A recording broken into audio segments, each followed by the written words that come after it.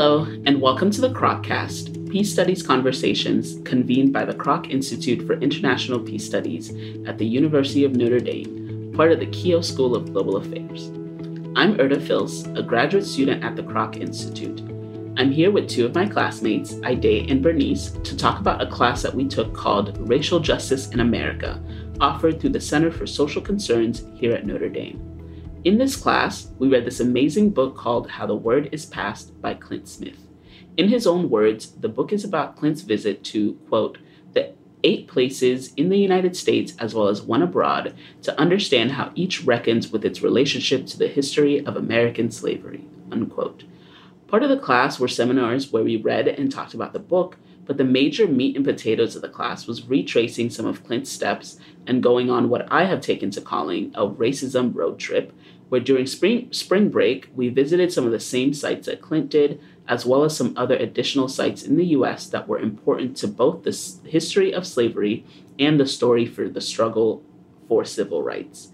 We went to the Whitney Plantation in Louisiana, which is somehow one of the few plantations left standing in the South that does tours that are focused on the enslaved people who worked the land and not the enslavers who owned people. We went to the Lorraine Motel, the site of the assassination of Dr. Martin Luther King Jr. We went to Angola, the site of the largest maximum security prison in the United States, and it also just happens to be built on the site of a former plantation. We went to museums and we talked to people who were there during the civil rights movement who marched and fought for equality. In this episode of the Croccast, I'll be chatting with Aide and Bernice, who also participated in the racism road trip. We'll be having a conversation about our experiences during the week, how physically going and visiting these sites affected us, and what we think about the current racial landscape in the U.S. and how we can possibly achieve just peace and racial equity in our lifetimes. So we'll just start by doing introductions. So like I said, I'm Erda. I'm in my second year of my Master's of Global Affairs with a concentration of Peace Studies here at the Kroc Institute. And I was born in Haiti originally. I moved to Florida when I was 9 years old, and I lived there all through undergrad. And then I did Peace Corps for some time, and now I'm here at Notre Dame. And my focus is kind of on corporate social responsibility and how the business world can help solve social issues. Hi, Aide. Who are you? Hi, thank you, Erda. My name is Aide Cuenca. I part also of the Master of Global Affairs. I am in the concentration of Sustainable Development. This is my second and last year in the program. I am originally from Ecuador. I moved to the United States 7 years ago to pursue, continue with my studies. And now you found me here at Notre Dame. Bernice? Hi, my name is Bernice Einstein. I'm a freshman studying Business Analytics and Global Affairs, and I am from the beautiful Caribbean country of Trinidad and Tobago. I lived there my entire life and came 7 months ago to the US to study for my undergraduate degree. Yeah, and I just kind of want to start with an introductory question for all of us of because we're all immigrants, turns out none of us were born here in America. What did you think about the racial landscape in the U.S. before coming here, and how did that fit once you got here? I think for me, I always knew it was bad in that persons experience racism, and to me, what can really put that in context for me was the George Floyd situation. I was like, oh my God, persons are being killed in the streets like animals, and so I knew it was bad. And I think just coming here, I didn't realize, I always thought it was bad on one end of the spectrum, racism is just people killing in Black persons. But then coming here, I'm like, oh, it's so much more than that. It's microaggressions, this, that is so much ingrained. So I mean, yeah, that's how I thought racism was. I always knew it was bad in America. Yeah, and you moved here last year, right? Yes. Before school, so yeah. What about you, Aide? Yeah, in my case, I was born and grew up in Ecuador. So my exposure to the United States and a little bit of the racial inequalities were a bit through a job that I had during my time in Ecuador. I was a translator, interpreter for a nonprofit organization that hosted sort of immersion trips, and they were coming to communities in Ecuador to discuss questions around poverty and inequality. So through that experience, we also host a year of service for volunteers from the United States. And I think through that experience is where I start seeing more about the differences between white folks and Black folks, because those conversations were at the center when people were coming to our country, to Ecuador. But that is in the sense of, with direct exposure to the different realities of people within the United States. But I think Ecuador is a Latin American country that also, had a history with people, especially Black people coming from Africa. And we also have a history of slavery. And we even have communities, sort of like provinces equivalents to states in a country that are mainly known for people who escaped during those times and built their own community. So there's something about there that give me exposure to my own, in my own context in Ecuador, but also a little bit of what was the landscape in the United States. Thanks. Sorry. Yeah, I think for me, answering that question, I came much younger. I was only 9 when I moved to Florida. And so my only experience in Haiti is all Black. My only experience with white people really was I went to a Catholic school. And so there were white nuns. And I think the main priest was like a white, it was all French people who had come to work in Haiti. And I saw them rarely, and their skin looked fragile to me, as a small Haitian child. And then when I came to the US, it just flipped from me only seeing Black people ever, and then rarely seeing white people, to the opposite of seeing white people everywhere. And then the Black people who I saw weren't like Haitians, they were Black Americans and other Caribbeans and all of that. And so for me as a child, it was just like this complete paradigm shift that I feel like haven't gotten over, what it feels like to grow up in a place where all our presidents were Black versus a place where a Black president is a huge monumental thing. And so that's kind of what my relationship was before coming here. So the way we're going to organize a podcast is around every day of spring break. We went to different places in the South, places that Clint Smith visited, and some places additionally as well. And so I'm just going to go through it day by day and talk about our experiences, how it made us feel, what we thought about it. We start with the Lorraine Motel in Memphis, Tennessee, which was our first stop. After driving 8 hours from South Bend. Yeah. Ide and Bernice and I and one other person were in the car together, and so we really got to know one another. What did you think about the Lorraine Motel? What did you think? This was the site of the assassination of Martin Luther King Jr., and it was kind of 20 years after his assassination, was bought and was turned into the National Civil Rights Museum, and it has a museum side that's classic museum that talks about the history of the civil rights movement, and then it has a glass enclosure of the 2 rooms that he was shot in front of one room, and then he was taken to another, to try and do something, and then that's the room where he died actually.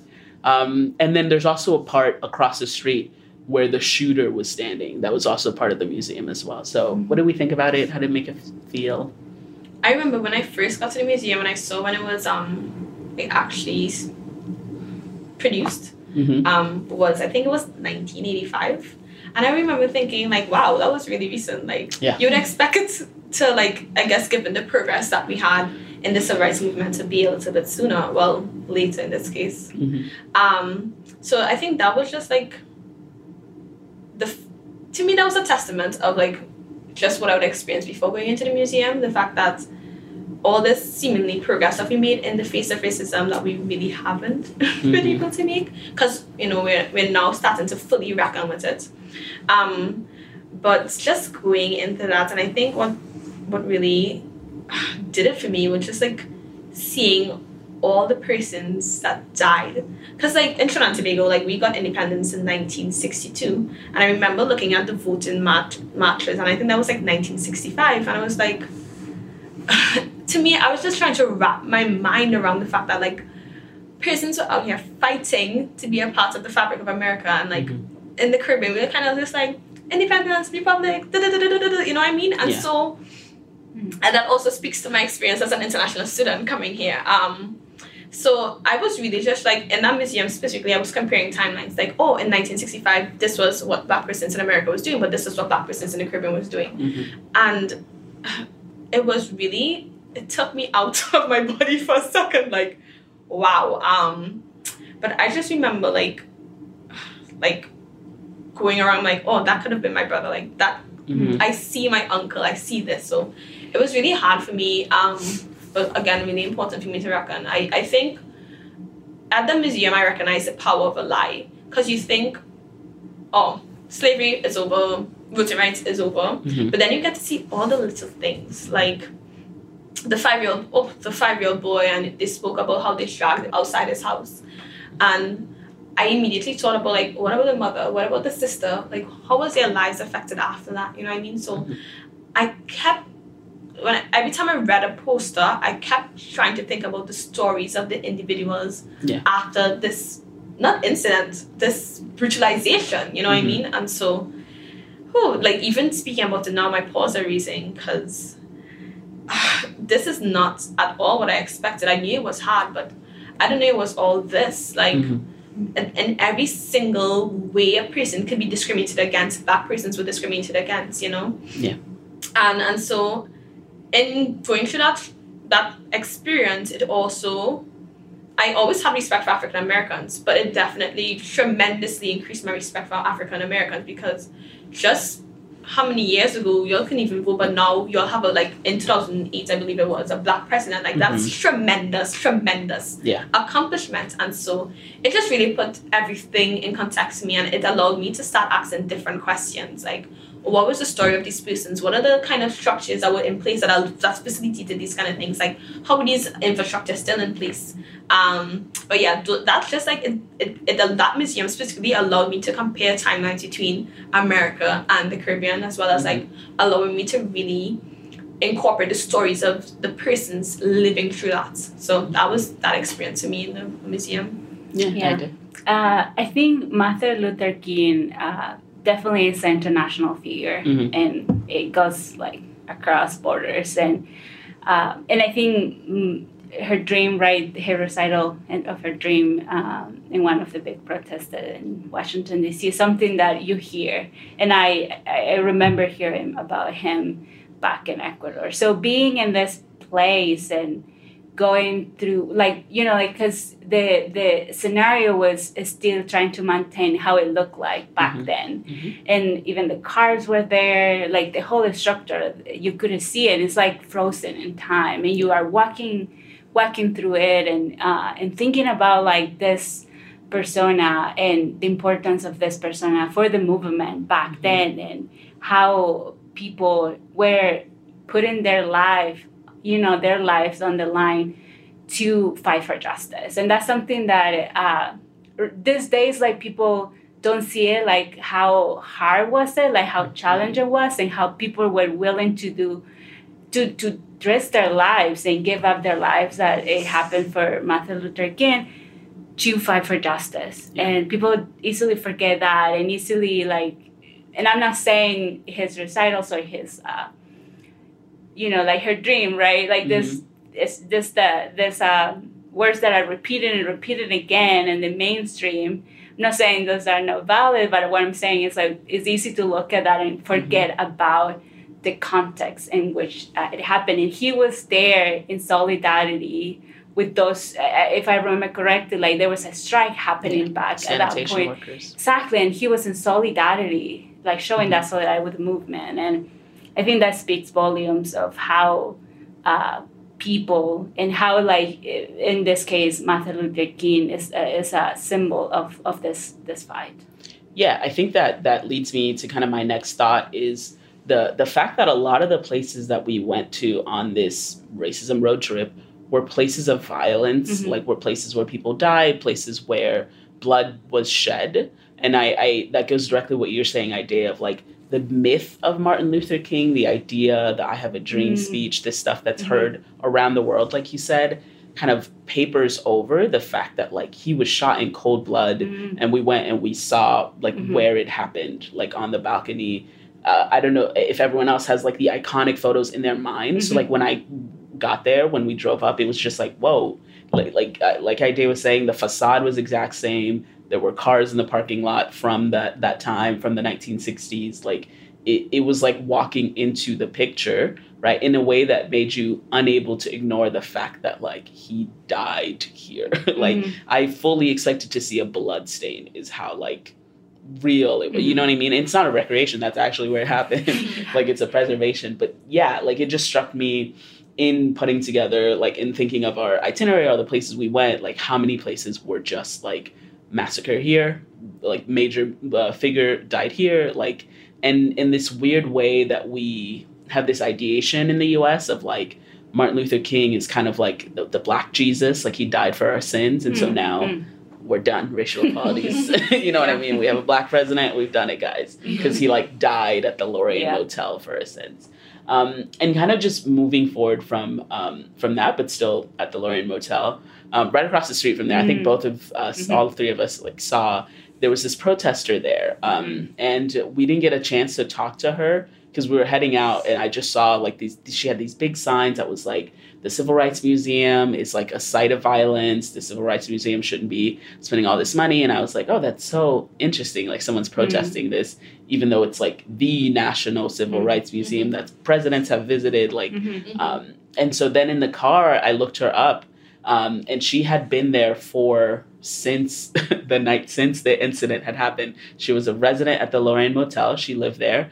And then 20 years later, after Martin Luther King was assassinated there, when the museum went to buy up the motel to turn it into the museum, she was then forcibly evicted. Like police came in, dragged her out like in the most violent way. And ever since then, until now, the year 2023, she's been living in a tent across the street from the National Civil Rights Museum and protesting its existence and essentially saying that if Martin Luther King was still alive, like he would not be pouring millions of dollars into a museum. He would be, exerting his efforts towards the homeless, the poor, Black Americans. And so what do I think we had a little discussion in the car about it. Yeah. What do we think about that? That really affected me. Personally, I was like, whoa, this, like, after going to the museum and being like, whoa, this is an amazing museum, it was such a, like, 180, like, to look her up and be like, wait, maybe even the museum is implicated, like, in this. I think I still think I'm still resonating with that. Yeah. Because it's hard to judge, it's hard to form sort of opinion looking back in time, but also without negating the experience of this woman who is still outside protesting. Yeah. And ones need to be also careful about, like, that, because you don't want to negate her experience. And because first of all, we were not even there. She was there. She lived through those years, and she knows. And I think there's truth around the fact that what she was saying about Martin Luther King being completely opposed of what is happening right now. But I think the other question around that is, so how do we do it in a way that we keep using this? Because unfortunately, he died there. He was assassinated in that location. And there's something about showing that and preserving, because as we will keep discussing today, it seems like we have fragile memories. And I think places like the National Civil Rights Museum help to folks to educate themselves, to reckon with the story, the history. But I think, yes, I'm still like trying to formulate and think, because part of me wants to say, yes, she's right about it, but how do we bridge to the other side? I agree. It's still a huge important like historical site, and it's important, like the physical like being there at that place and not somewhere else. So it's I agree. I'm also conflicted on the issue, because I believe what the dragging out, like that in itself is violence, and I believe that is completely wrong.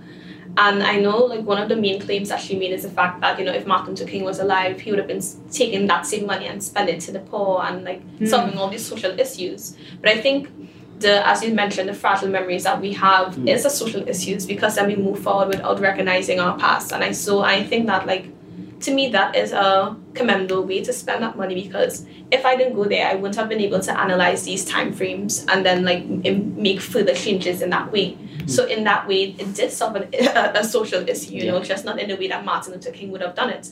And, you know, and I think we mentioned it in other sites that we visited, that the fact that, you know, Martin Luther King implemented one strategy, but then we had other activists like Carrie Michael Stokely implementing another way to solve a social issue. So I think I still feel the same way about the museum. Again, not wanting to invalidate the woman's experience, but I think it was a commendable way to spend the money, in my opinion. Yeah. I think it's the greater thing is what we kind of have been talking about this whole time, and we'll keep talking, is like, what does the legacy mean? What does the mythos, the thing that we all learn in elementary school and we go to museums to learn again, like what is that story versus like the reality of being shot in cold blood, people getting evicted, like, you know what I mean? Like, and holding both of those things in our mind. Actually moving forward now to our next stop in the tour was Mound Bayou, Mississippi, which is one of the first Black incorporated town in the U.S. So this was a group of slaves or enslaved people who their owner had this ideation of like a utopia. And so he like let the enslaved people make a lot of their own decisions. He let them essentially run the plantation. They were still enslaved. I just want to make that clear. And then once emancipation came, they actually ended up buying the plantation that they lived on and owning the land and running it, you know, amazingly, like for a large profit. And it turns out the person who owned it, their enslaver, was the brother of Jefferson Davis, the president of the Confederacy. And so after the Confederacy fell, Jefferson Davis came back and essentially got, you know, through legal means, but, you know, it was a Black person versus a white person, got the land that they had rightfully bought back. And so they were forced to move, and they moved to Mound Bayou, Mississippi.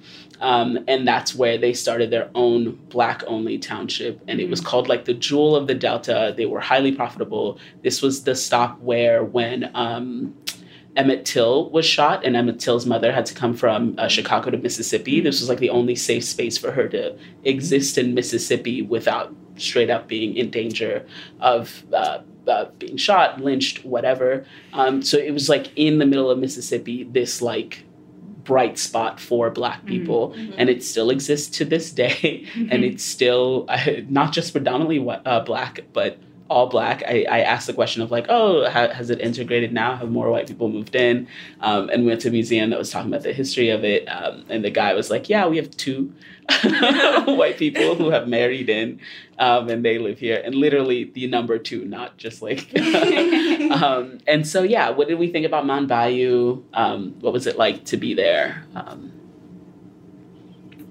I would say that it was...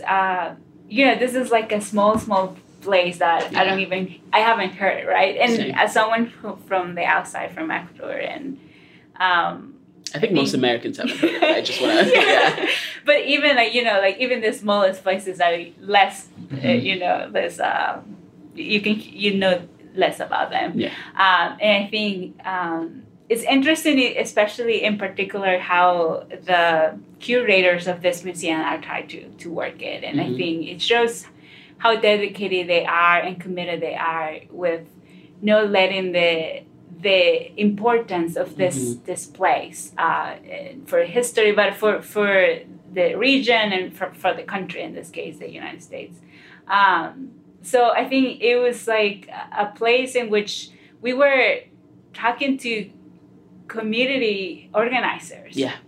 And I think it's one thing is to go to a museum, right, and just like wander around and you know, like read and look at the sculptures or whatever it is in the museum. But this time you are having these conversations with people who live in the community, who are descendants of those who once they were there, and like make this community so vibrant. And I think even though like there's a lot of pain and a struggle and a lot of that, like there's pockets of joy also And the way that they also reckon with the history and their personal stories and share those stories with us, I think it was something that really, I don't know, like impacted me in a way. Yeah.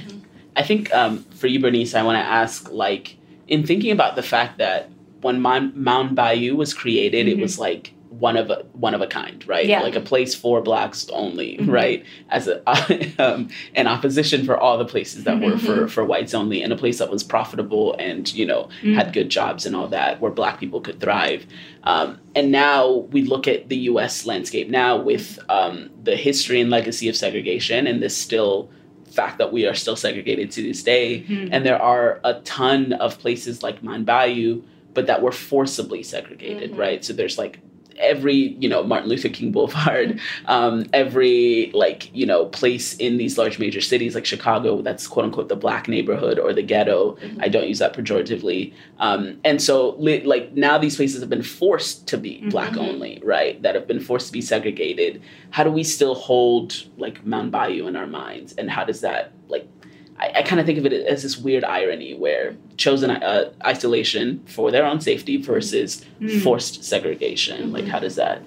Yeah, I think being at Mound Bayou allowed me to compare, again, the communities that we formed in the Caribbean to the communities that's formed in Mississippi, in that, like, similar to after we were freed from slavery, and we did form our own communities, and we see this here. So, like, and as compared to the last place that we visited, the Civil Rights Museum, we saw that, okay, the distinction between the Caribbean as well as and America. But now you see, like, okay, well, we had similar forms of rebellion, you're coming together, organizing, coming together as a community. And that has been a question I've been trying to ask at different points in the journey along for the racism field trip, in terms of like integration and the Black community, like pros, cons, you know what I mean? Because like, and I think it's to give you, I guess, a example of where we see that I guess the effects that people don't want to speak about with regards to integration is I can't remember the name of the exact study, but, you know, the Black child that was given the white doll and the Black doll, and he shows the white doll. And I myself have my own experience with that, because, you know, you grew up with this white media. I remember, like, being in Sunday school, and I told the girl, you know, I really wish I had long, silky hair like yours. Knowing I'm fully 40 and I'm fully Black, but my parents are Black, you know, so it really allowed me to question, you know, integration. Like, I know it's tutored as this, like, integration is good and let's integrate and let's do that. And I think one of the ladies said it at, I think, Brown Chapel. Amy, said it, the fact that, like, Black persons didn't necessarily had a problem being separate. The problem they had was equality, like separate but equal, you know what I mean? But it was not separate but equal. So I think that that's a question I'm still reckoning with, in terms of answering, like, what was the negative effects of integration that persons don't want to speak about? And I'm still tossing with that question. But I think at Mound Bayou, the museum, is that where they showed us the Emmett Till? Yeah. Yes. So that was particularly, I don't know if you remember my reaction to that. Yeah. But I, you know, like, that was a story that touched me even in Trinidad and Tobago. Like, I knew about Emmett Till in Trinidad and Tobago, but then, I don't know, like, something inside me broke even. I didn't even see the full body, like, just seeing part of the body. And, you know, and this is, again, the importance of, like, not the importance, but rather the power of a lie.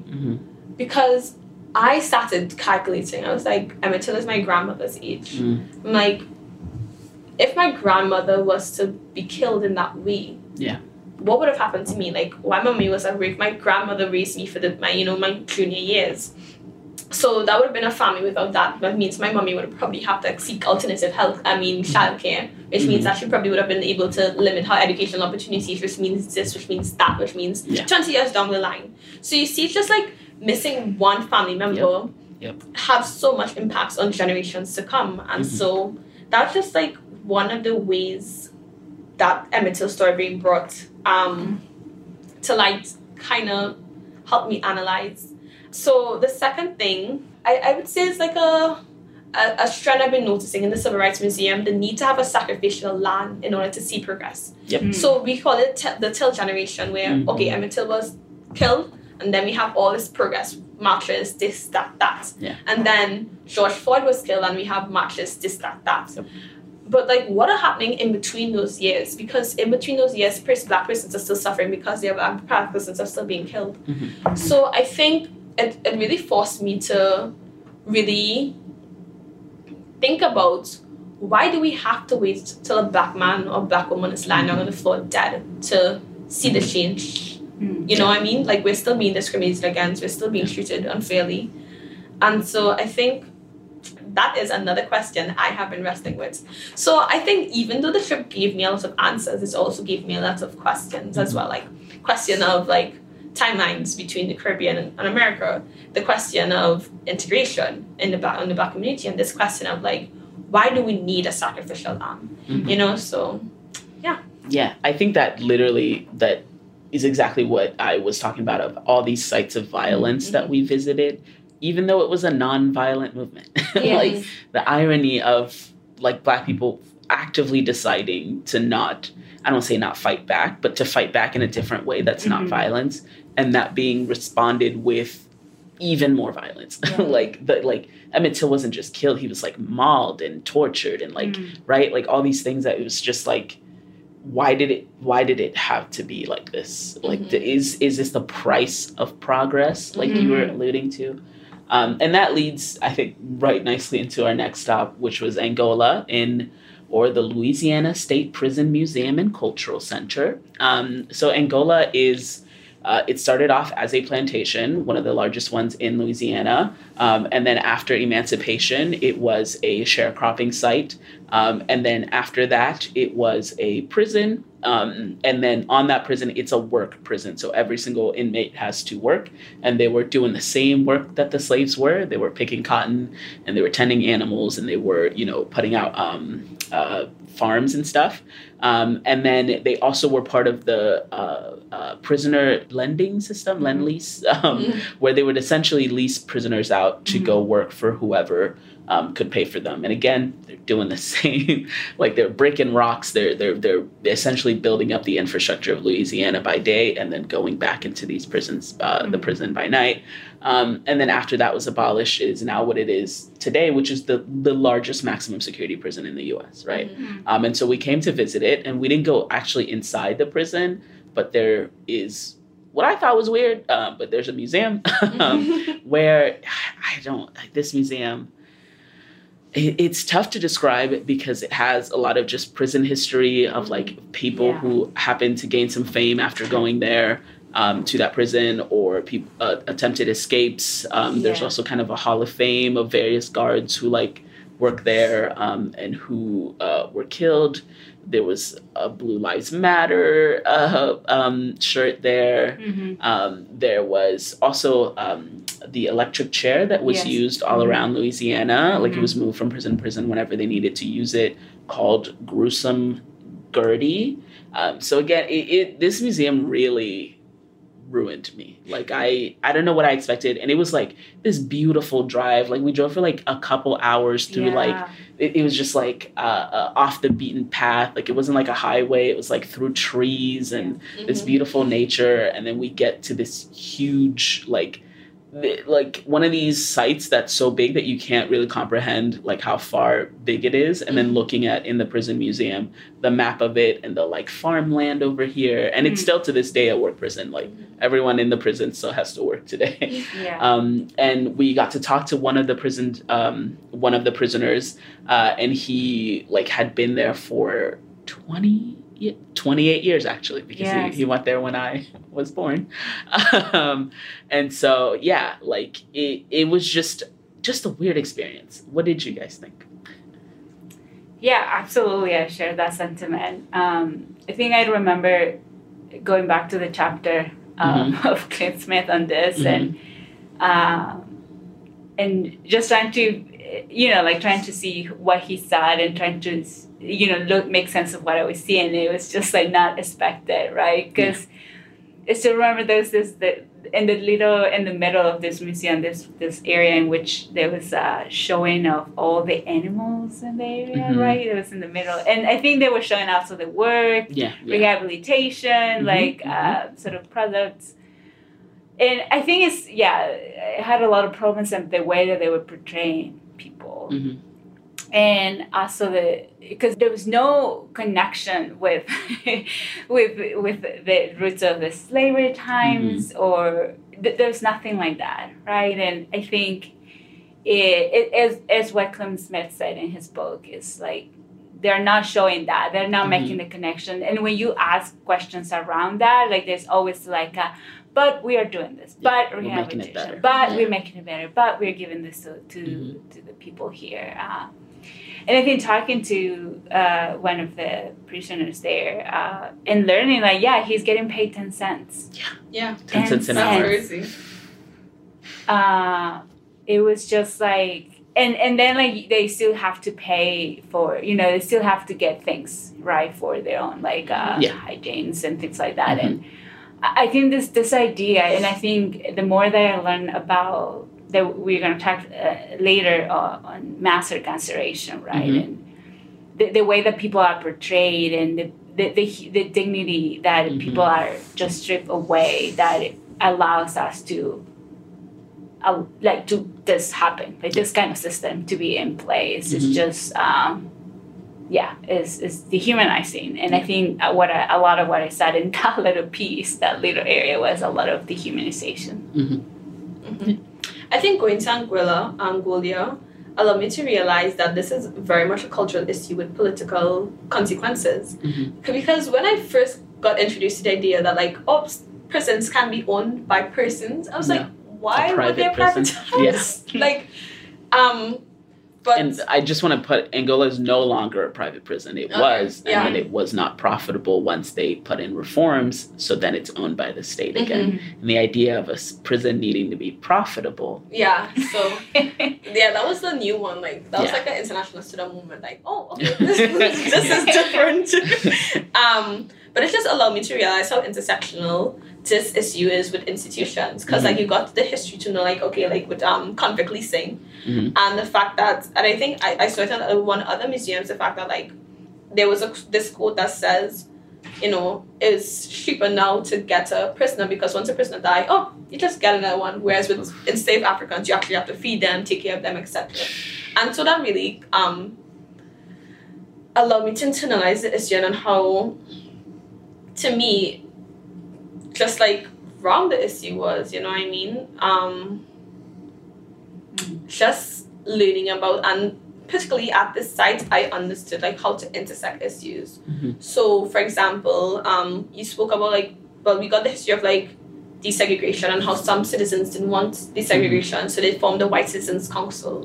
And so now persons who were educated from the White Citizens Council, they get in this particular form of education. And I think they spoke at like one of the recent, I don't know, it was a governor or state official, but one of the recent Alabama state official, attended these white supremacist schools, you know what I mean? So like, you have to really question the kind of laws that they're enacting. And then you also had the thing with the unanimous jury verdict, so that the judge can override it, as well as the fact that, Black persons weren't represented proportionally on these verdicts, so that persons were being sentenced to death. And so it allowed me to question all these institutional factors that allowed Black persons to be disproportionately represented at these prisons. And I think another interesting fact that the lady mentioned is that, there are generations of persons in the prison. So we have grandfathers, brothers, cousins, etc., etc. And to me, like, families are here. So that must alert persons to the fact that, okay, like, there must be a root cause, you know what I mean? So it allowed me to really wrestle with what is the role that institutions are playing in the fate that Black persons have today, you know what I mean? So that's why I mentioned that it's very much a cultural issue, because it stems from the fact that racism, that people believe that Black persons are inferior, but then it's being enacted in our institutions. And so now I can't look at any issue the same. I always have to consider the backstory, like, okay, but this is the issue, this is what we're seeing, but what are the roots? Like, history matters. Exactly, history matters. Yeah, I think a question that I want to ask is, should this museum exist? Like, should they shut it down or should they keep it going? Because on one hand, I'm thinking about the kind of big question that we're dealing with of, is segregation good? Which is a scary question to even say out loud, right? But the idea that it's good is that you get places like Manbayu, or just thinking of Haiti, like you get a place where it is normal to see yourself represented, where you are, like making your own decisions for your people, right? And then on the other hand, like you also get what we have with the doll test, like where children are seeing white babies as better, right? That the separation creates a lack of empathy, I think, like in all the races, but since white people are the dominant race who have all the money and power, then you get this situation where the dominant race isn't seeing the results of their privilege, right? And so in driving a couple hours to go to Louisiana, to go to Angola, like this is perhaps the first time some people are dealing with mass incarceration, and the fact that like I think they make all the state license plates in Louisiana at that prison. Yeah. And so it's like, that is just one example of how this thing that's ubiquitous that everyone uses, and that like, you just have to dig a little deeper to find out where it's coming from, right? And so I think the prison museum existing, the case for it is to say, this is a place for you to come and contend with where all the license plates are coming from, but also contend with like the results of warehousing and mass incarceration and all of that. On the other hand, I don't think that's part of the museum's goals. Like, I mean, their goal is just, whoa, look at this museum's been around for a while, right? Yeah. Let's look at all this stuff that happened in the 100 years that we've been in existence. Yeah. And we haven't even talked about the prison rodeo, which is the inmates go and they do a rodeo, and the big prize is I think $250. But if you're making 10 cents an hour, that might as well be like $1 million to you. And thousands of people come to watch these inmates put their lives on the line and be around like a bull to try and like take it down. And then there's a part where they're playing a card game, or they're pretending to be playing a card game. And then the bull is let loose, and whoever's the last person at the table like wins the pot. Like all these sorts of things that I'm like, ugh, like this is my goodness. So yeah, like do we think that we should just close it down, or do we think it's valuable to keep the Angola Museum open? I mean, in the way that is right now, I think it shouldn't be. And I think it's because if I remember correctly, the new administrators are planning to rebrand it. Yeah. Those were the words. Yeah, we met the new administrator of the museum, who had been working there for 7 days when we arrived. Yes. And she had some ideas about how to. Yeah, and I think it's the idea of showing the positive side, and I think it's again, I think this is a pattern that we see in which like showing the pain and the struggle and what it is that is happening, or why do we have the systems like how the prison is is today, and what it means to our society today. It's somehow bad. It's somehow not important. It's somehow we need to put that away, because people are not coming here to learn that. People are coming here to see how people are improving their lives and are getting like rehabilitation and are gonna be good for society. But I think that is again a way of like minimizing this whole structure that is in place. So I think definitely if there's a space for a museum, if there's one, it should be totally change the whole like goal and what it's trying to do. Yeah, I agree. I wish you would explicitly said that this was the site of a slave plantation. That wasn't explicitly mentioned, like the connection to slavery. And so I agree there needs to be some sort of rebranding or readjustment, or just, just because that museum forced me to examine the institutional factors. But it wasn't like I was guided to it. Like, this is the timeline, Like, I had to make the own connections, you know what I mean? So I wish it was more deliberate in that way. Yeah. We can move forward to the Whitney Plantation, the next step in our racism road trip. And this is a plantation that's halfway between Baton Rouge in New Orleans in Louisiana. And it's apparently one of the few plantations that talks about, like, when you go visit it today, that the tour is about the enslaved people. I have not been on any other plantation tours. This is the only one I've been on. But apparently the other ones are focusing on the big house and, the white enslavers and how the southern, the southern architecture and the southern bells and the, what is it, the like politeness with the society and the culture of white Southerners essentially is what they focus on, and they have weddings there, and it's like a whole thing, and that's like what people go visit it for. And then Whitney Plantation focuses on the enslaved people, what their lives were like, what they did, and it's a bit like the last bit is you go and visit the big house, but the big part is the slave shacks that people used to live in, the work that they used to do. This was I think a sugarcane sugar manufacturing plantation, not a cotton one. And so, it focuses on that. What did we think about it? How do we feel?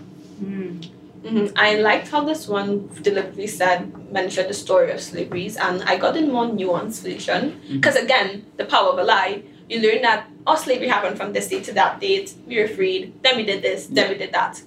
But the really was like, this is what enslaved Africans did day to day. And they mentioned the fact that like on sugar plantations were particularly brutalized because of the environment needed to grow the sugar cane, and how their shacks were terrorized by crocodiles or alligators. It's the South, Yes. So like that's not something you pick up and read in a textbook. That's not something I would have known. Like, you know what I mean? Like you just say cottons, sugar, okay. But you don't know those minute details that had such a big impact on the lives of enslaved Africans. And so I thought that Whitney Plantation was really helpful in giving me that nuanced view of slavery. And again, I think it's resonating with me throughout all the journeys, like what are the exact stories of the persons, and as well as the fact that I like how they had the memorial. I thought it was important that they had the memorial wall where you saw like the exact quotes. And one of the quotes in particular spoke about how they would whip a pregnant enslaved African, and so they had to dig the hole for her belly to go in, so she had to lay on the ground to be whipped.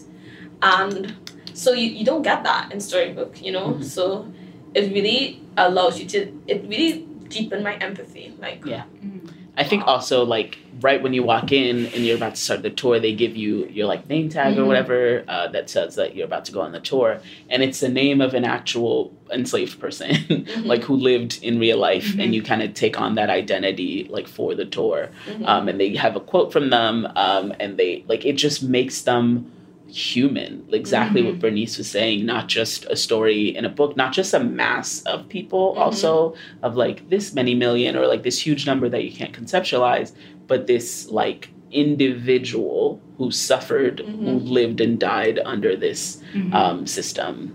I think I agree with both of you. I think this particular place was totally, it had a different feeling because you are walking, it's like walking to someone's house, like someone's home.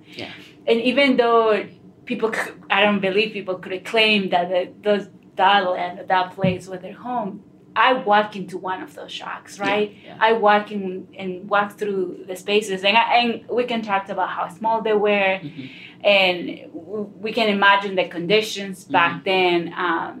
But it's just thinking about like lives were built here, and that's something that brings back human dignity, humanity, and the stories of those who were here.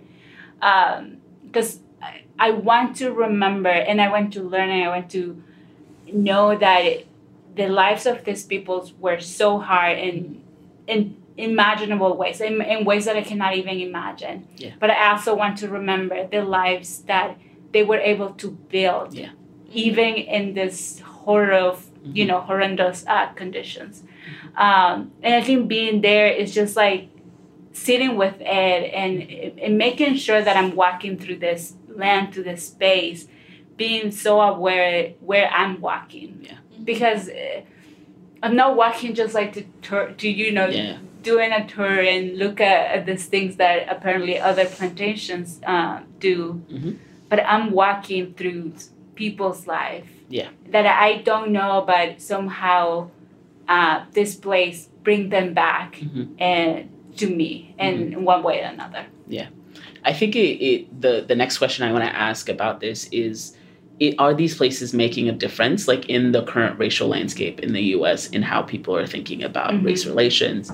I think all of us, two of us are Black and Aide is Latina. Like all of us are kind of, and we're in this program, Global Affairs, we're primed to be thinking about racial justice, equity. Like I think in the first day of class, I was talking about just being a Black woman in America is, you know what I mean? Yeah. Like that forces you to contend with things in a way that being white does not.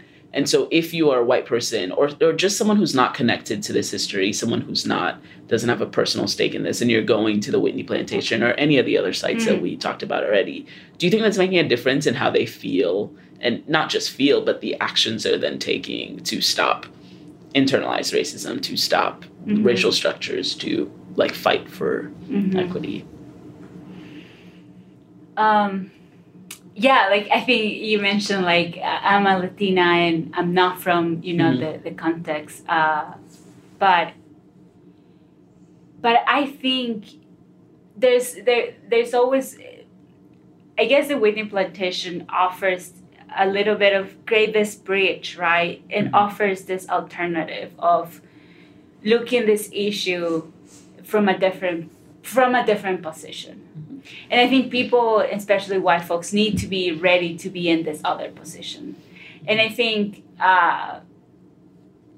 my hope is that with building the stories and bringing back those stories and bringing back what happened, because there are so many stories, and the stories like Bernice just shared with us is just one of those. There are so many of those. Could illustrate people like this is not something that is just like history. And yes, it's not happening in that level these days, but it's happening in other ways. And I think I want to hope that it can be some sort of a new offer a new way of looking at this. I agree, but I think the returns from having places like this is not going to be immediate. I think we're going to see it in generations to come. I believe that social change starts with a conversation, but it ends with action. But like the conversation part about it is really important. And I think places like these, where I'm forced to adopt a new perspective, I'm forced to ask new questions, it allows me to have better conversations. So since being on that field trip, every single work I produced in the classroom conversation I had with my friends have been informed from perspectives I gained during the field trip. So like right now I'm researching like the food apartheid in Detroit. So like analyzing that, considering that perspective, that intersectionality lens, or like the essay I did philosophy for my philosophy class like last week, like taking those experiences and bringing it into that. And so I think that has allowed me to then engage with my classmates who then go out into the world and hopefully engage with others. So I absolutely agree that these spaces are necessary, but the returns that we're looking for can't, we have to invest in it for the long run. It's just one of the many things that needs to happen. So I'm going to talk about our next two stops together, the Freedom House, Canton, and Jackson State University. So Freedom House is right outside of Jackson, Mississippi. Jackson, Mississippi, the state capital. And it is essentially like it's a regular house in a neighborhood, but this is where a lot of Black civil rights leaders came to organize the huge voting push that happened in Mississippi. And I don't know, something about the air in Mississippi, I think, felt different, like, once we got there. And there's, like, this quote about, like, when you're in Mississippi, the rest of the world doesn't seem real, and when you're outside of Mississippi doesn't seem real because of just how fraught and bloody the racial landscape in Mississippi was. Like, this was ground zero for, like, all sorts of atrocities and of Jim Crow, like the worst of American racial inequity. And so going to the Freedom House, where, like, these are places that were sometimes bombed. These are when they started the organizing, and they asked for these young kids to come from all over the U.S. to come and learn and teach people and help them to start start registering for votes, there were 3 people who came like as a vanguard, as a first group. And they, I think after 2 days or immediately were like kidnapped and went missing, and like their bodies were found later on murdered, right? And so that's how they started this. Like that's how dangerous this was. And the other place we went to was Jackson State University, where we talked to a professor who had a PhD in civil rights history, and he talked about how the COFO, which I'm not sure what it stands for. Do you remember what it stands for? Was the council? It was essentially organizing the NAACP, SNCC, like all of the major civil rights organizations. They organized all of them in Mississippi. I think it was the only place they managed to do it under one banner to work together in lockstep to do these things, right? And so what was it like to visit there? What was it like talking to the professor that we talked to? And at the Freedom House Canton, we talked to one of the descendants of, I think his grandpa was saying, was like one of the organizers in this. What was that like?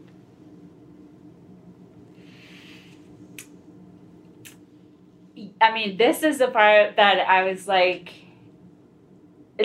knowing that people had to organize to this level to push for, you know, like the right of voting for Black communities is just like, and it's just like this whole, because we learned about how the movement, you know, young people organize around themselves to make this possible. And not just like, it not only was the push to register folks to vote, but also it become like educational and also things for farmers and this whole programs. Yeah, so it was all these programs that were born out of this. And I think that's something that, if I remember correctly from the professor at COFO, the professor from Jackson State University, is like the courage of people.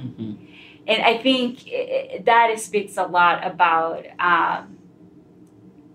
yes, we see this now. We still see that courage of people, you know, going out of the streets and keep fighting in other ways, different ways back then. But I think it's just like, it seems unreal. Like as someone who is not from here and had to go through, like it's asking me questions like personally of my own history back at home, but also understanding how people, especially in Mississippi, is still struggling up to today. Yep. Yeah. I think the question I want to ask you, Bernice, in visiting Jackson State, the professor we talked to talked about how segregation had to be genuine and willing from both sides, right? And so not just, you know, legislatively we're going to do it and then we're going to slow walk it and then we're going to fight at every step, but genuine and willing from both sides to integrate, right? And to see the benefits of that. And that perhaps because it was unwilling from one side, guess which, perhaps because of that is why we've ended up in the landscape that we are today in 2023, where we're more segregated now than we were in the 1960s, right? And so how does that affect this question of like, did segregation work? Was segregation good? Like I just think for me, one of the biggest parts of it is in thinking about this idea of separate but equal, like that second part of it. And in Mississippi, one of the museums that we went to, the Mississippi Civil Rights Museum specifically, it talked about how when it like pedal came to the metal, like when it was like down to it in the Supreme Court and the, you know, National Guards, everyone was saying you have to integrate, like Mississippi has to integrate. Mississippi lawmakers came to Black civil rights leaders and they said, here's what we'll do. We'll go for equality. It'll still be separate, but we'll create Black schools. We'll try to create Black wealth within Black communities. We'll try to get you guys in parity with white communities, right? And it was a big, huge, like, raucous meeting where the civil rights leaders, some of them themselves were like, this is a good deal. We should take it. Like, we should build these schools, like, for our children. Like, we should not, you know what I mean? Like, we shouldn't force integration where it's not wanted, and maybe we should just stay separate and go for the equality part of this, right? In the end, they decided, like everyone came to a consensus that they would not go for this, that they wanted equality because, again, of this doll test and the idea that, like, even if it was equal, it would still be like like this lack of empathy that I was talking about before, of like not feeling like a real American and not feeling like you're a part of the, you know, American tapestry because you live in a place separate. You know what I mean? And I was recently, this other class that I'm taking a lot of classes on racism this semester, but we did a census, like from the questions that were on the census, right? The U.S. Census that came out in 2020, and just asking that race question of what your race is, the first answer is white, and then you got to find your other, you know what I mean? Like if you're not white, right?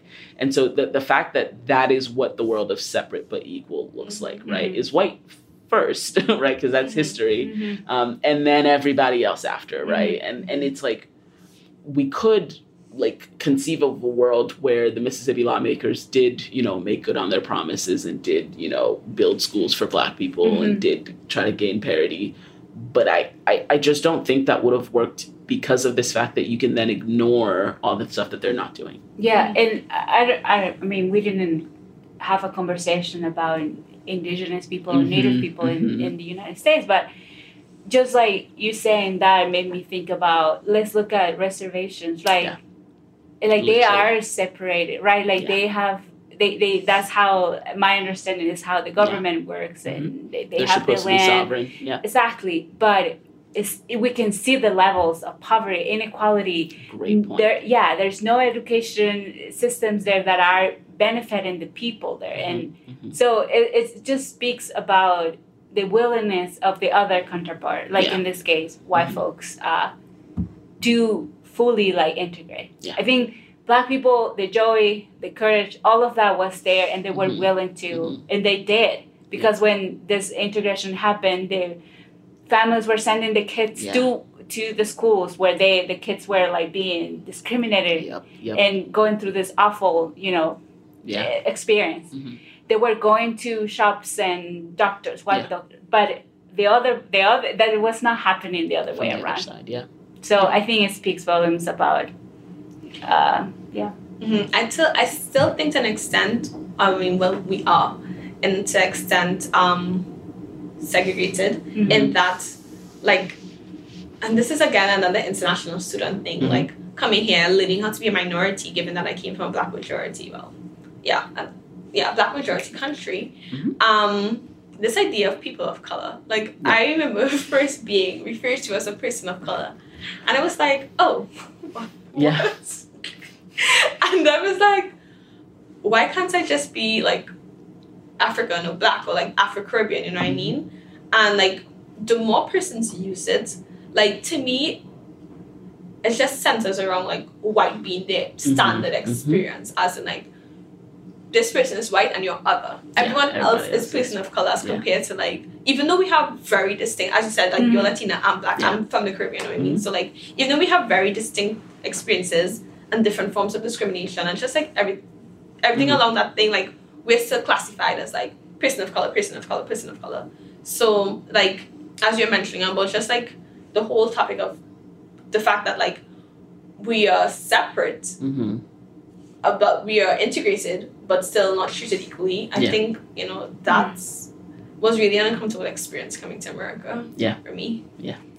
I want to jump to the Legacy Museum because this was my absolute favorite part of the week. Like was, the Legacy Museum was so impactful, and it kind of encapsulates and brings together everything that we've been talking about this podcast, everything that we did throughout the week, in making, like, the full name of it is the Legacy Museum from Enslavement to Mass Incarceration. And it talks about the entire history of Black people on these shores, from like kidnapping from Africa, and then going on slave ships and, you know, drowning at sea, dying in the holes, and then moving into being enslaved for, you know, 300 years, and then moving to segregation, and then moving through Jim Crow, and then moving through what we have now, mass incarceration in the current racial landscape of the U.S. It just draws such a direct line that it cannot be ignored.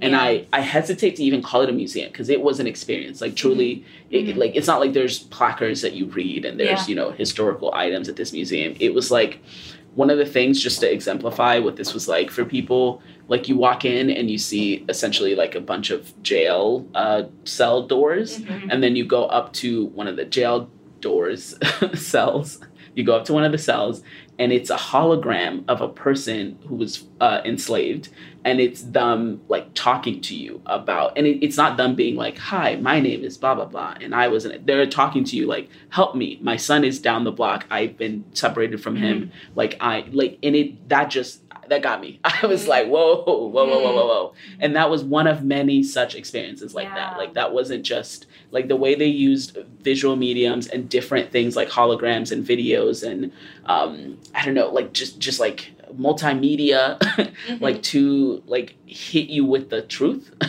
was just like truly, I keep saying an experience, but it really got me. So how do we feel about the Legacy Museum? How do we feel about this direct line that it draws that you cannot ignore between where we are now and where we were then? And, I thought this museum was important to me in tying everything together because, again, that direct line. And from the moment I walked in, I was absolutely scared. Like, they had the sea, like the room with the sea, and it was like, because, you just let the ancestors jump for a ship. Like anything, it's just like flat water, they probably swam. Like, no, these people were not swimming. So it's just like, wow. And several times during the museum, I had to pinch myself. I was like, this was 50 years ago. This was 25 years ago. This was this year ago. Like, I have to keep reminding myself, like, this happened. Yeah. To me, I don't know, I was just bewildered. I was like, no way this happened.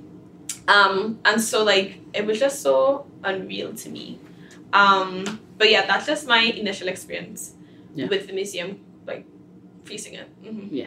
And my question for you, Ide, is also thinking about the fact that it was like the legacy of it is the part of the legacy of slavery, but also legacy of lynching. And so they have a big, huge, what's the word I'm looking for?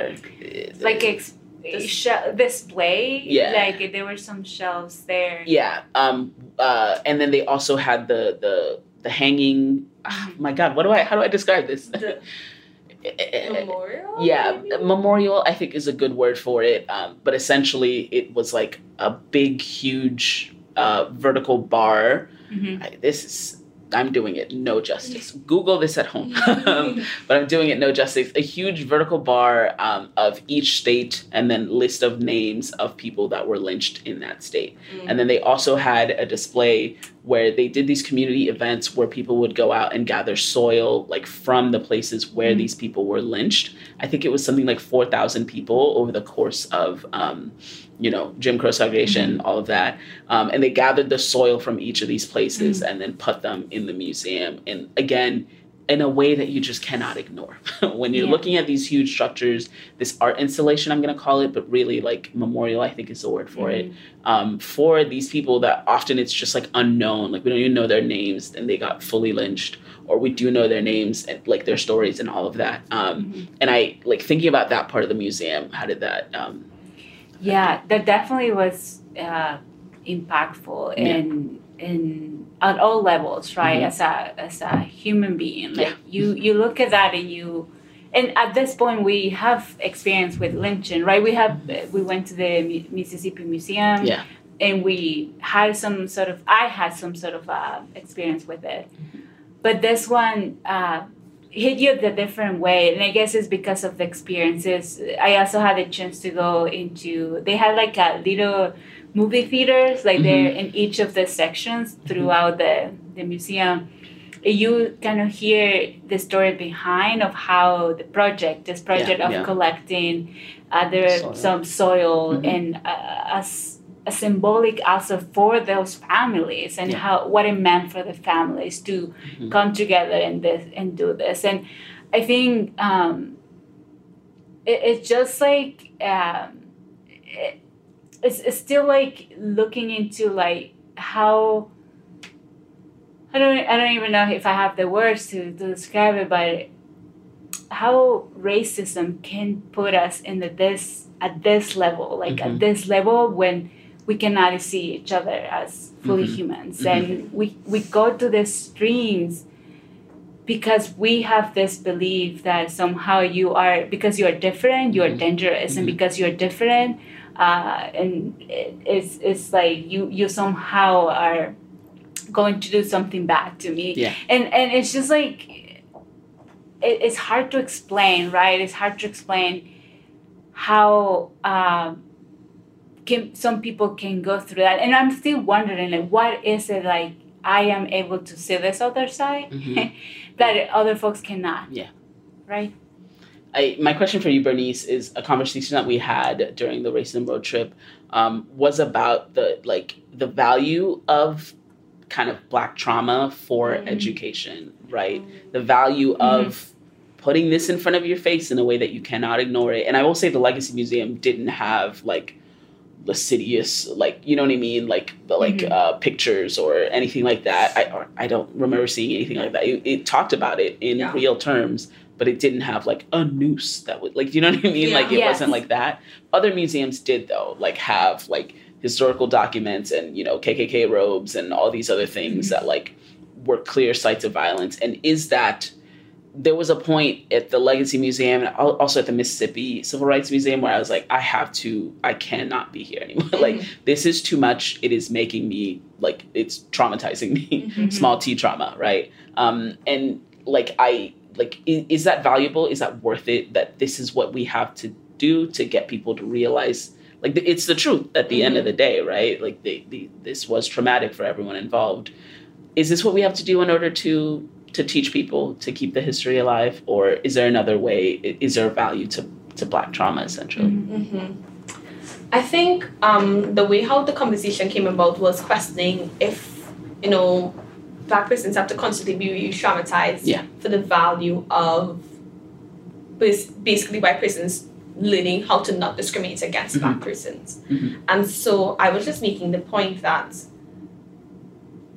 while it is important that these conversations be held and this history be reckoned with, I think the way we go about reckoning with it is so very important. Because in a way, the way the images are displayed and the way we speak about it is essentially an extension of the things that we speak about in terms of like the fact that Black lives weren't cared about, the fact that, you know, like we speak about the issue of racial justice in America still as if Black lives don't matter. Like we speak about them like an animal. Oh, this person was just killed, this Black one was just killed, etc., etc. You know what I mean? And so, especially in the classroom context where you have Black students that, you know, have to live through this. And I like after that conversation, well, after the field trip, I had an event where I just had a panel of underrepresented students, and then I had an intimate discussion. And, you know, one of the things they said that once you make it known, because I was asking them, do you speak about race to your class, to your friends? And they said, like, once I tell them I'm Asian or once I tell them I'm Black, there's no way I could erase that line. Like, that distinction has been made, and so it affects our relationship from that point onwards. And so I think it's the same thing that happens to Black students in classrooms. So, like, once you've seen how my ancestors and how my family has been brutalized, it's forever going to impact my relationship. And I think another big part about it is that we're having these conversations in classrooms, but we're not equipping Black students, minority students, with the tools to have these conversations. Because once you put the statistics out there, I mean, once you put a story out there, you have all these perspectives coming out. And so you need to know how to deal with that. And I think that's, again, part of that international student experience. Like, I had to learn how to conceptualize. Like, I had to speak about George Floyd death in one class, but then the very next class I had was a test. And so even though I had that George Floyd death on my mind, I can bring that into the exam with me. And, like, just what they were seeing about George Floyd and the fact that I had to, like, over-defend, like, okay, but this and that and that. And it stems from what, and I think another part of, like, that whole Black students have to be educated on how to teach other students how not to discriminate against that. As funny as that sounds, is the fact that, like, I grew up in the Caribbean, which is a big part of why I know my history. Like, I know, like, actually, this is why Black persons are this, and this is why Black persons have lower, you know, etc. So, like, we need to see more of that. So, just to encompass all my points, yes, there needs to be a place for us to speak about this, but it can't be in a way that Black students have to be traumatized to the value of white education. And so we have to be just very careful of the connotations that we speak, like the words. So, for example, simple as saying enslaved African as compared to slave. Just the terminology, because language has so much power. Like this use of the phrase persons of color. I'm just like really questioning what we say and how we say it and the impact that it's having on students. Because I think a lot of the curriculum that we have in higher educations are not reflective of that, of just being considerate of, like, this is someone's uncle. This is someone, like, because I do feel it, So, yeah. I think it's like I'm holding the Legacy Museum in contrast to the African American History Museum in DC, that, like, where that starts in the basement and it talks about the history of enslaved people, and then it moves up to, like, the highest floor where it talks about Black culture. It talks about the nails and the hair and the, it's more of a celebration. And so I think that's the, like, contrast that has to be drawn. And also it feels like a burden that Black people have to carry of constantly caring about our trauma, of constantly educating others about why they should care about our trauma, of constantly, like, needing to be the expert on our own histories where everyone else gets to be, uneducated about it. Like, that's a part of their privilege. And the fact that I think it is a good point of, like, Black trauma being used for white education. And if that's the only story, like, of Black people, like you said, like, if your only story of contending with me is through the story of slavery and, discrimination against Black people, and not the celebration of Black culture, Black power, Black, all the achievements that we've made, then that changes our relationship, right? Then as much as we're integrated, as much as, Black students can go to Notre Dame now, like, all of it, like, as much as that happens, it doesn't click if that's the only story you're hearing about us, right? Because we just went through a whole trip through the South, right? And although we ate good food and we, like, took a part of the culture, we mainly focused on just the trauma of it. And then it also asks the question of, who are these places for, right? Are they for Black people? Because there were parts in the Legacy Museum where I felt like this is to honor us, like, to honor these people who don't even have names sometimes and were brutally killed. And now there's a place for them. There's a place to go mourn them. You know what I mean? Like, this is to honor us versus, like, is this to educate white people so they can be better? You know what I mean? And not just white people, but the people in power, like, so that they can be better. Because a big part of the Legacy Museum is the Innocence Project, is Brian Stevenson, like, who started this project of freeing people who have been wrongly convicted, like, from prison, and, like, he's a lawyer. And I also want to talk about one last thing before we go. So once we had gone through the whole Legacy Museum and had our, amazing experience, we were randomly walking right outside and we saw Brian Stevenson, the founder of this museum and the head of the Innocence Project, walking, and Bernice and I and one other student, like, chased him down. I would say Bernice took the lead running, chased him down so we could shake hands with him and get a photo. Why was that important? Why was that, like, a thing that we wanted? I see him as our modern-day Martin Luther King. Yeah. And I think he would have as much social or influence or cultural, what do you call it, cultural swag or something like that? Yeah. Social capital. Yeah. Social capital.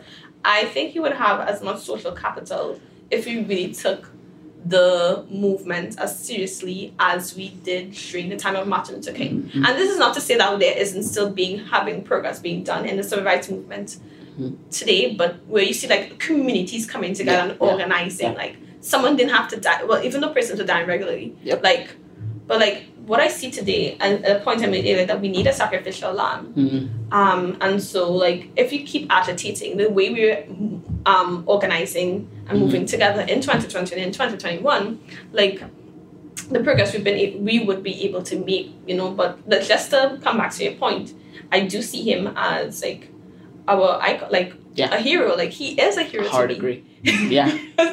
Like, he brought all these things together and he did it in a way that was so deliberate. Like, he didn't mix words. Like, you don't have to guess what he was trying to say. Like, this is the story of America. And not only that, but he's also taking tangible steps to repair it, like working with the Innocence Project. And I think the work he's doing is so important, and we need more individuals like that working in different issues. Because again, the issue of racism is so pervasive. It has touched every part of a Black person's life. And one person said it, that even though slavery wasn't a inheritance, the effect of slavery is very close on inheritance. The fact that I have, and just to give you a story, like I came to America and I remember being the first time being followed around in a store.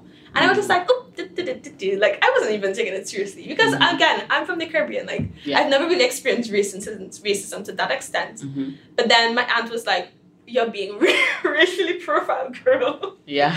Like because like I had to teach myself how to be black because that issue of racism is still pervasive. And I'm telling you, this was like 4 months ago. I can't remember, but I've been in the US for 7 months. But so it still happened over winter break.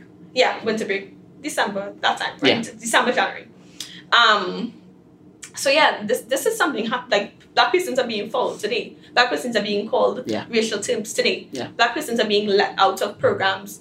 All these things that are happening today, you know what I mean? So like, we need to have more persons agitating for change the way that he is doing it, you know what I mean? And not just like, I think, as you mentioned, we have fragile memories. Yeah. And I know, yes, you know, we have the inflation and the taxes and this and that, but like, I think this is such a big issue. It touches all of those points, you know what I mean? So, and in my opinion, there isn't anything that we do that does not have a racial element.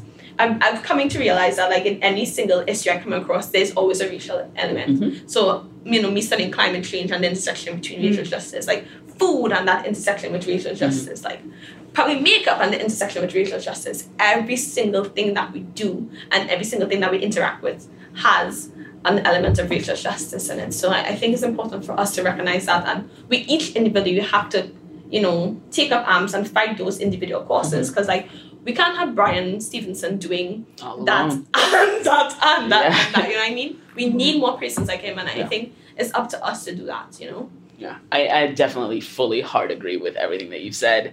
And I think it's a great place to wrap it up, and to thank you guys for your time.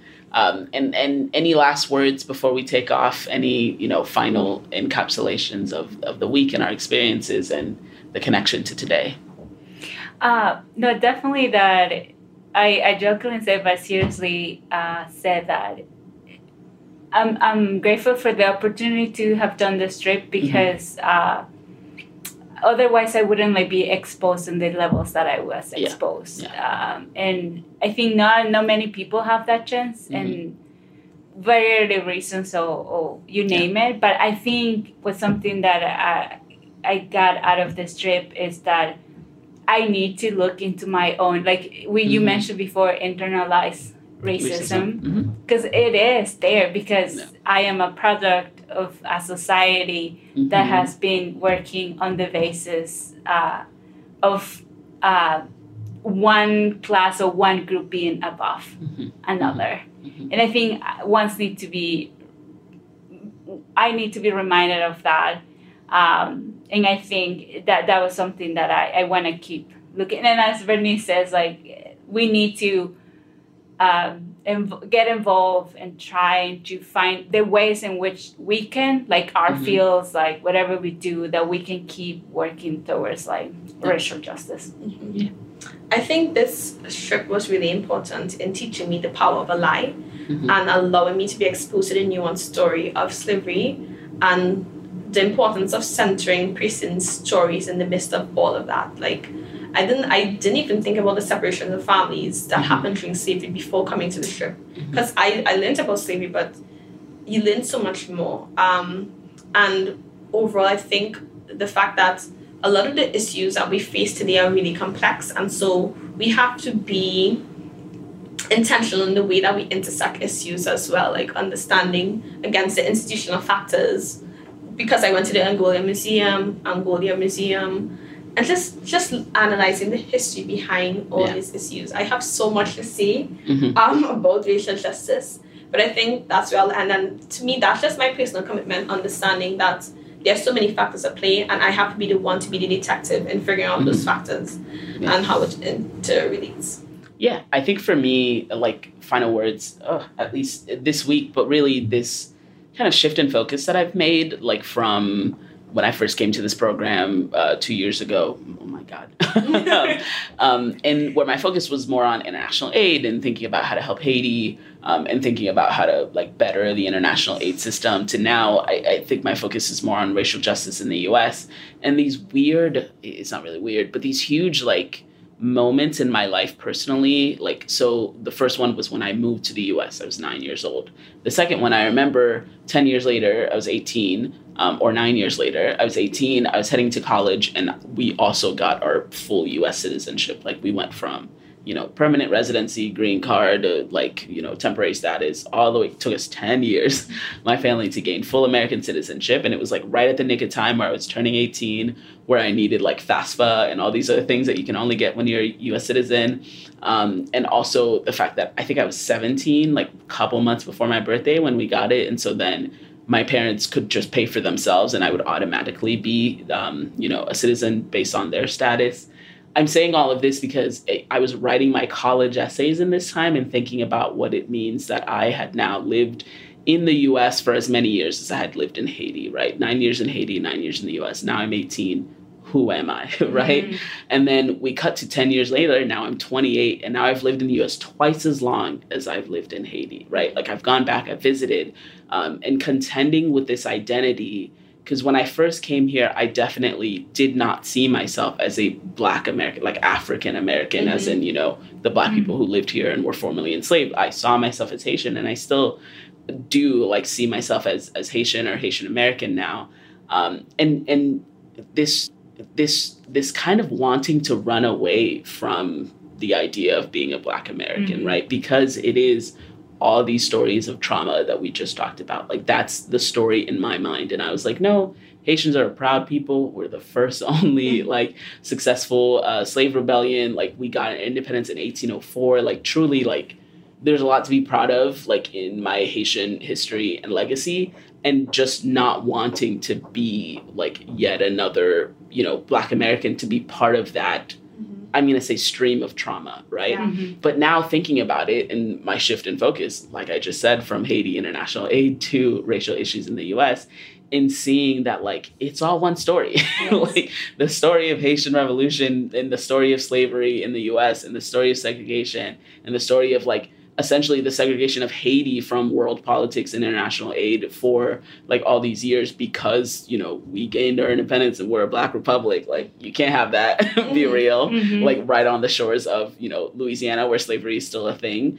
And integrating these two things together, like, that is a big part of what this trip mm-hmm. really did for me, is mm-hmm. to sharpen, to see that it really is all one big story, and that it's not a choice that I have to make between being Black American or being Caribbean American. Like, it's all one, right? Yeah. And that's the power that I think we have, right? Mm-hmm. Like, it's when we realize we're all living in the same story. Like, mm-hmm. we all have the same world. You've been listening to the Croccast, Peace Studies conversations convened by the University of Notre Dame's Kroc Institute for International Peace Studies, part of the Keough School of Global Affairs. You can find all episodes of the Croccast on Apple Podcasts, Google Podcasts, TuneIn, Stitcher, Spotify, and online at kroc.nd.edu/podcast. You can also rate and review the podcast, which will help more people find the show. For updates, stories, and videos from the Kroc Institute, follow online on Facebook, Twitter, Instagram, and YouTube. Thanks for listening.